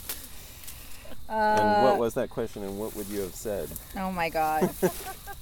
Is this what we were talking about? Yeah. Didn't you just ask me that question? Didn't you have any other questions? And did you like the way you answered it this time? Oh God, now I am like, it's my mind is blank.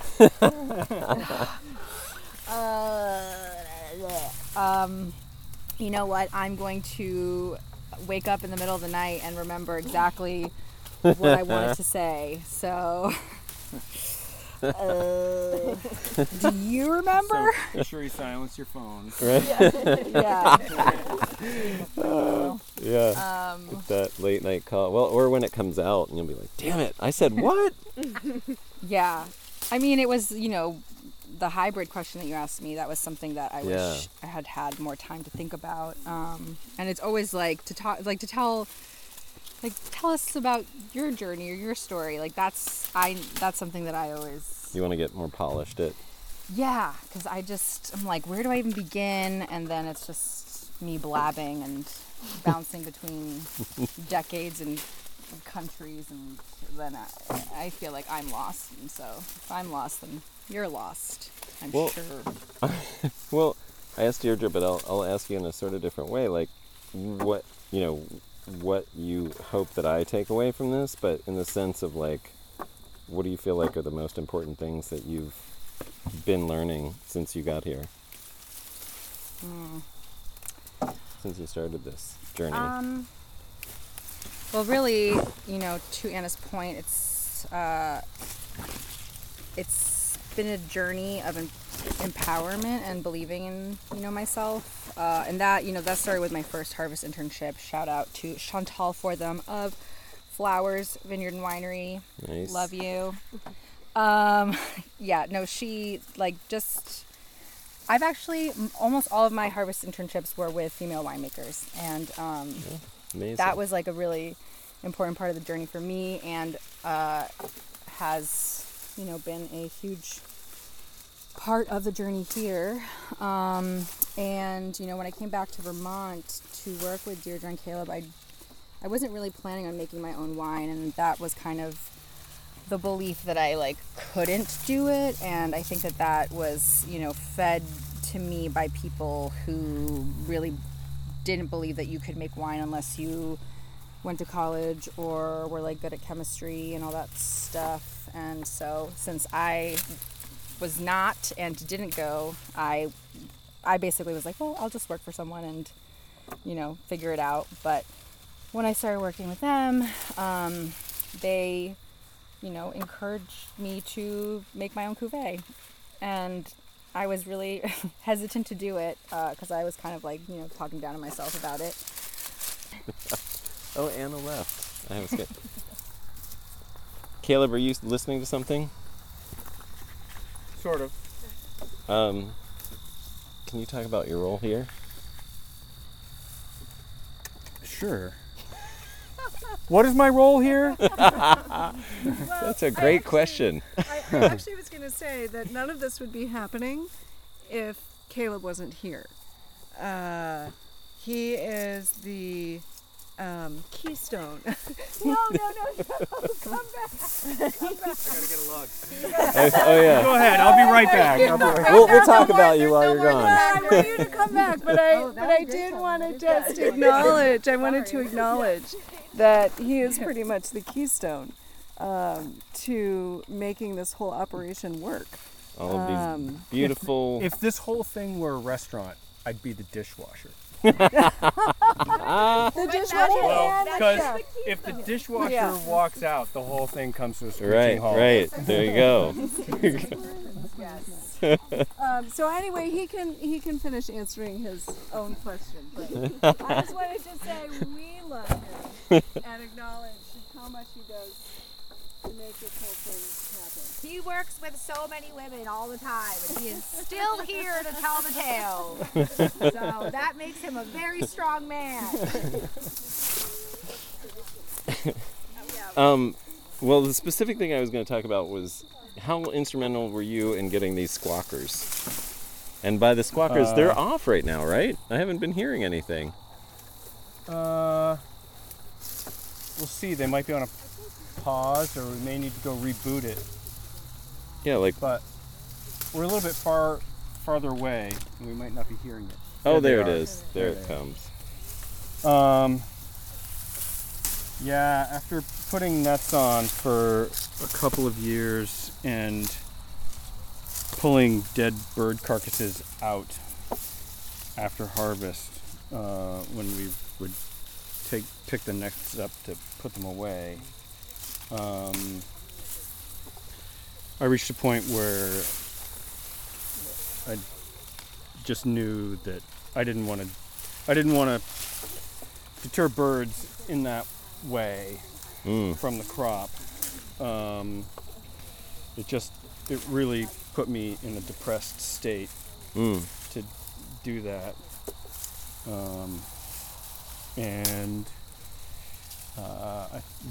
There were already squawkers.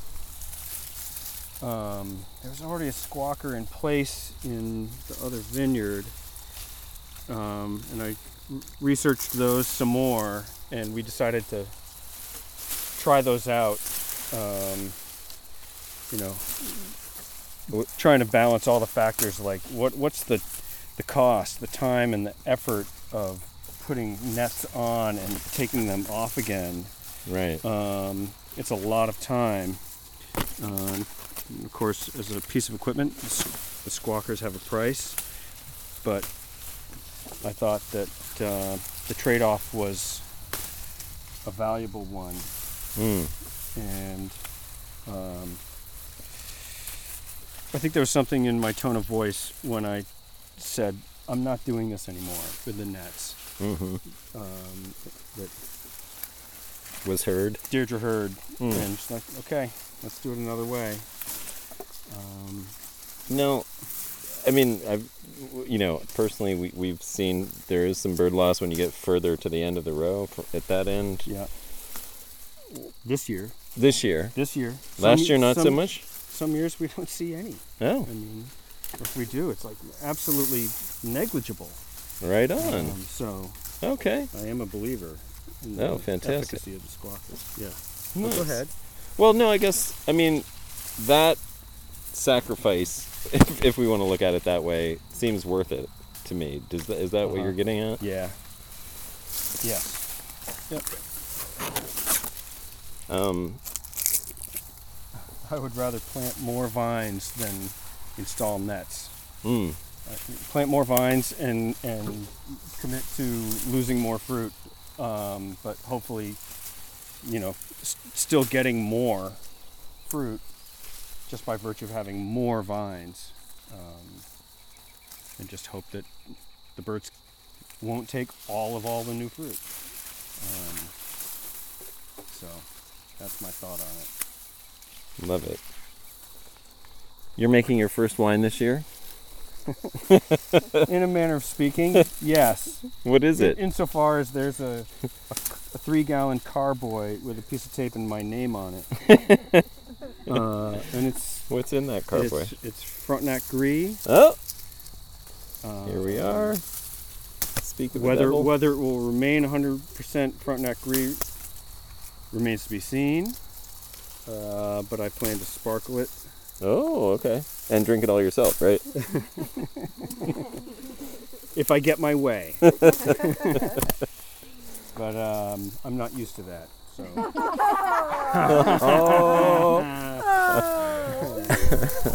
Yeah, the trick is positioning yourself so that when you don't get your way, quote unquote, what you get is still excellent. Yeah.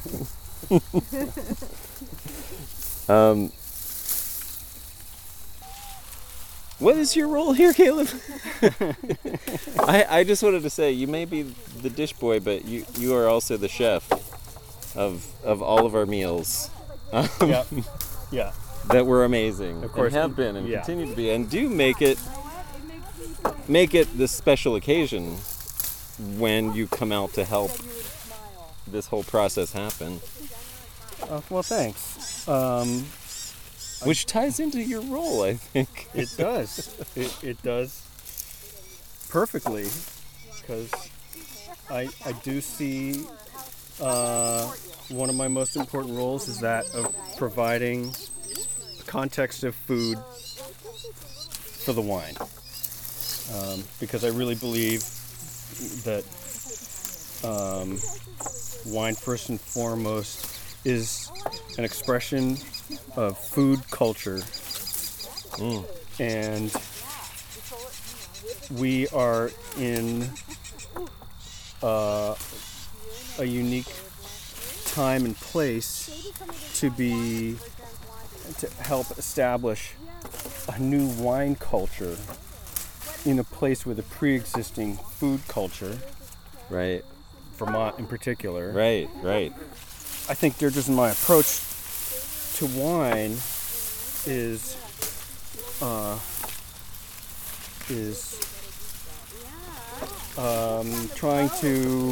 exploring how wine is a cultural expression, and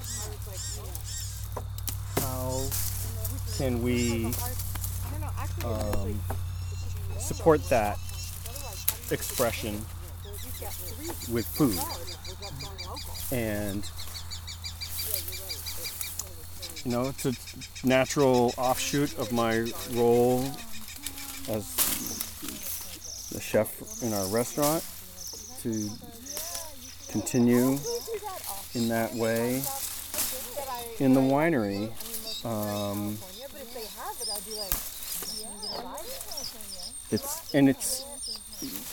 And I think another important part of our philosophy and our approach to the work is choices about what we want our work life to be like. Well, that is something I've also noticed as really healthy and sane and beautiful. Not just avoiding the bad, but incorporating, like the way Deirdre runs out and picks flowers for every meal, and when we arrived at the house, she quickly put flowers in my bedroom before I could even get in there. Yeah. Like fresh flowers. Yeah. And just the little things like that, but every meal looks like a little moment of beauty rather than just something that we did to fuel our work effort. Right. Yep. Well, you mentioned you mentioned the role of beauty, and Deirdre and I both think that is important to consider. And personally, I feel that the role of beauty in one's daily life is, by and large, across our society, underappreciated, overlooked, and undervalued. I tend to agree very strongly. I mean, even just in the way that these things are growing up into the canopy, they're flowering plants. They add this beautiful contrast to the grapes and the grape leaves. You have these beautiful spiders. You have these beautiful daisy fleabanes. You have these little purple flowers that pop up, milkweed. Yeah. Just a whole assortment. The veg, there's a texture and a color and aesthetic element to it that I think is easy to see and hard to overlook, as long as you aren't judgmental about it, like I was saying, like I was, Or I think Right. you could be you could Well, that'll be a little bit too late for us. Yeah. if you had a Right, if you had a just a little bit preconceived more idea of how it should be, Yeah. you might. Right before you die, please give me a chocolate. And yet, I just see beauty now, which is lovely. Well, don't get ahead. That's what happens. Yeah. Well, thanks for covering that topic with me, because I wanted to make sure that your genuine question didn't just get answered with a breezy joke. Got it. But that's also a good part of your role, the breezy jokes Yeah. at times. Caleb keeps us laughing and well fed and sane. Well said. Oh my gosh. Yeah, there's nothing like coming in from a cold night in the winery when you're just like sticky and just like soaked from like cleaning so much, and then there is a warm meal and some nice wine waiting for you. Oh my god. Yeah. There is nothing better. Oh yeah, and of course cozy pants. Oh yeah. Mandatory yeah. mandatory dinner Caleb, attire. One of the biggest supporters of the cozy pants. Which are they all men's on the It's not just a movement; it's a way of life. Right, like something comfortable. These are hard pants. Yeah. These come off as soon as we are in the house. Yeah. It's like the equivalent of taking your bra off. Yeah. Okay. Okay. Being able to breathe. I love that. Yeah. It's like Yeah. taking off your bra bottoms. Yeah, exactly. Oh, it will. What's Caleb's role? It's like taking your bra.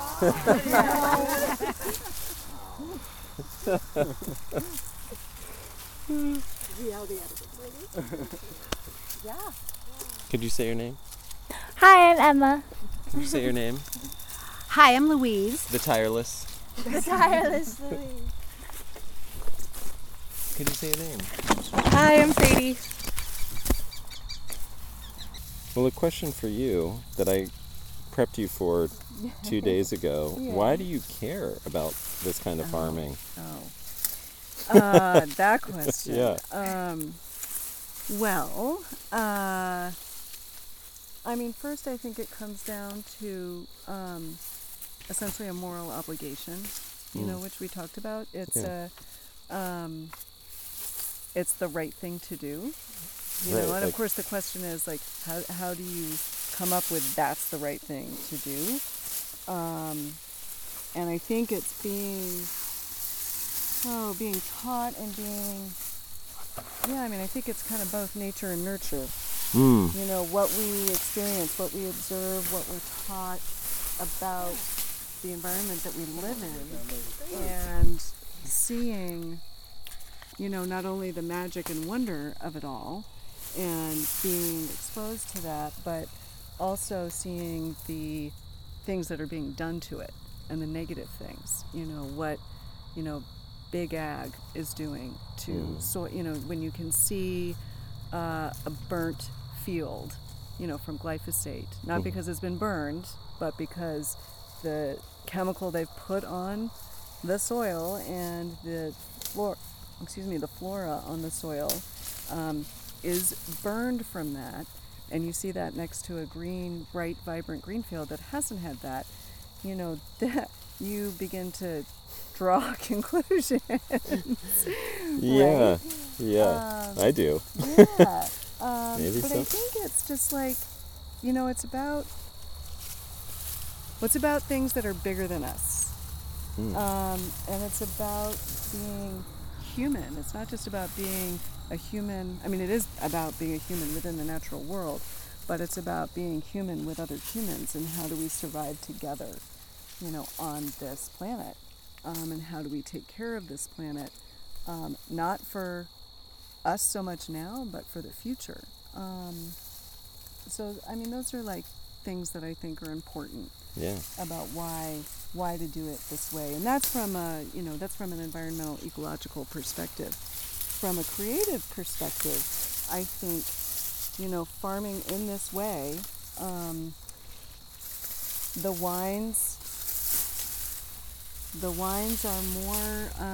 The wines tell more. They say more, and that was my experience as a wine buyer.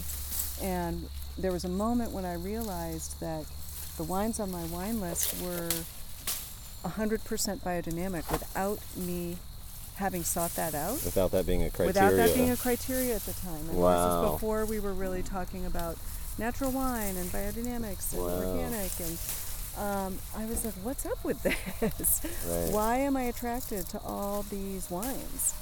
And, you know, I think Caleb and I both felt that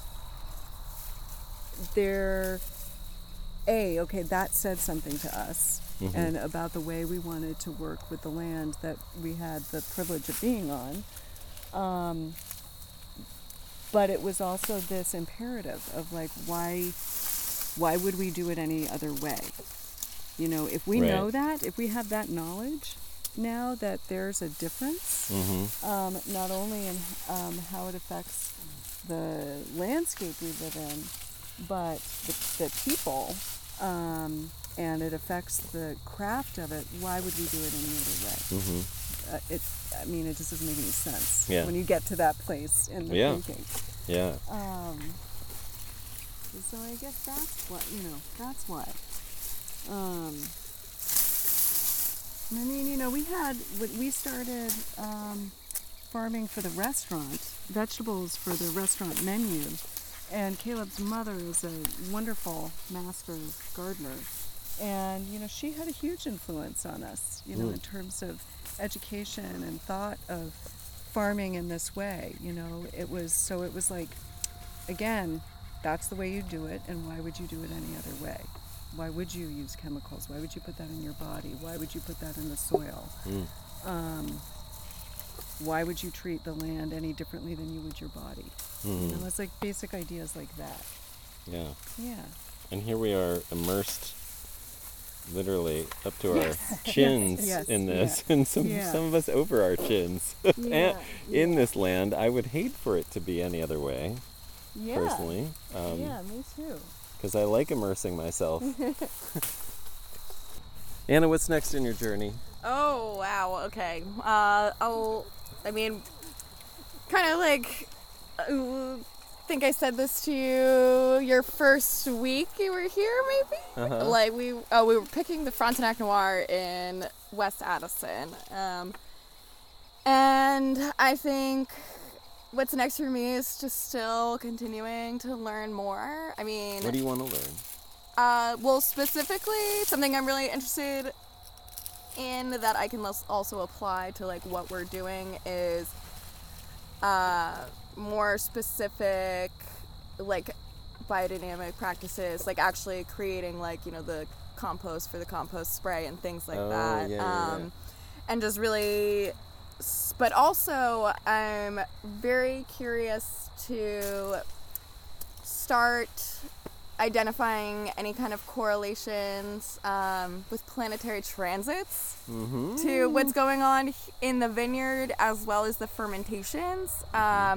I mean, like, for example, just this morning there is a full moon tomorrow, and we're walking through the rows, and all of these huge orb weavers are all building new webs, but their webs look so pristine in a way that they haven't really the rest of like the season, I feel like. And so I'm like, what is going on here? Oh, full moon.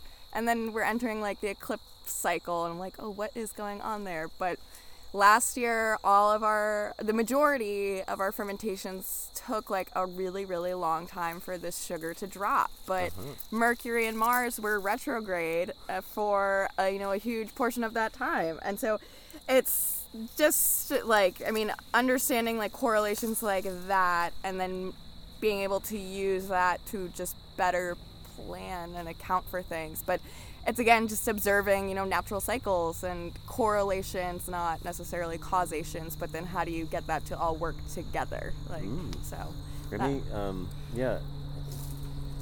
Any astrological projections for this vintage? Ooh. No. Well, Uranus has been in Taurus, and it will continue to be there, I think, until like 20. It's got a little bit of ways to go. Okay. And Uranus is the planet of kind of disruption, instability and happening in Venusian Earth sign Taurus, which is all about, the natural world pretty much. It makes sense to me that we have had a lot of tumultuous, destabilizing, sudden weather events that have impacted our very Venusian product that we put out. Right. But also, the work that we do on a general basis. Taurus is, it's also, head down, how do we get through this? And How do we work with disruption? how do we work with disruption? Exactly as Cami said. So we still have more of that. So it's mostly just, how do you work with disruption? Kimmy, the question I have for you is, can you sort of describe this time of day that we're in right now and what it's like being here? Well, this is, I guess, it's the golden hour. Feels like it. It feels like it. So yeah, it's that time of day where we're like, we've been picking all day. Things are starting to slow down a little bit. Crickets. Yeah, I hear that singing. Yeah. Mosquitoes the are mosquitoes starting have to been ridiculous. buck wild all day. And so they're just still hanging around. I don't know. It's like if you're quiet, you can hear the crickets, you can hear some birds. There's a lot of bees buzzing away on the daisy fleabane. And yeah, There's a little something. there's a mouse, I think, or a bird. But yeah, it's like we're getting to that the slow down part of the day. What does this mean to you to be able to do this as your job? Oh man, I love it. It's challenging in many ways, but I wouldn't want to do anything else. I get to be outside. I get to work with plants. I get to make wine, which helps me tap into my creativity. And I get to be part of a process. I get to see it from beginning to end and then start it over again and take what I learned, apply it. And usually, at this time of the year, it's like I've spent all the growing season, panicking and crying. And then at the end of the season, you're like, oh, yeah, right. Plants are resilient and, it's all going to be all right. And I learned a lot and just have to remember that I just really need to trust in the power of plants and nature and trust that I am a part of that. Love that.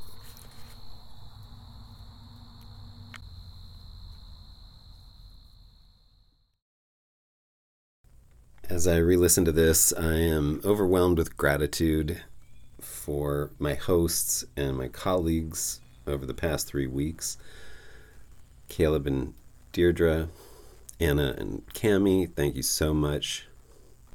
And for all of you who made it through this epically long episode, may you have a beautiful harvest and enjoy every minute of it and not take it for granted.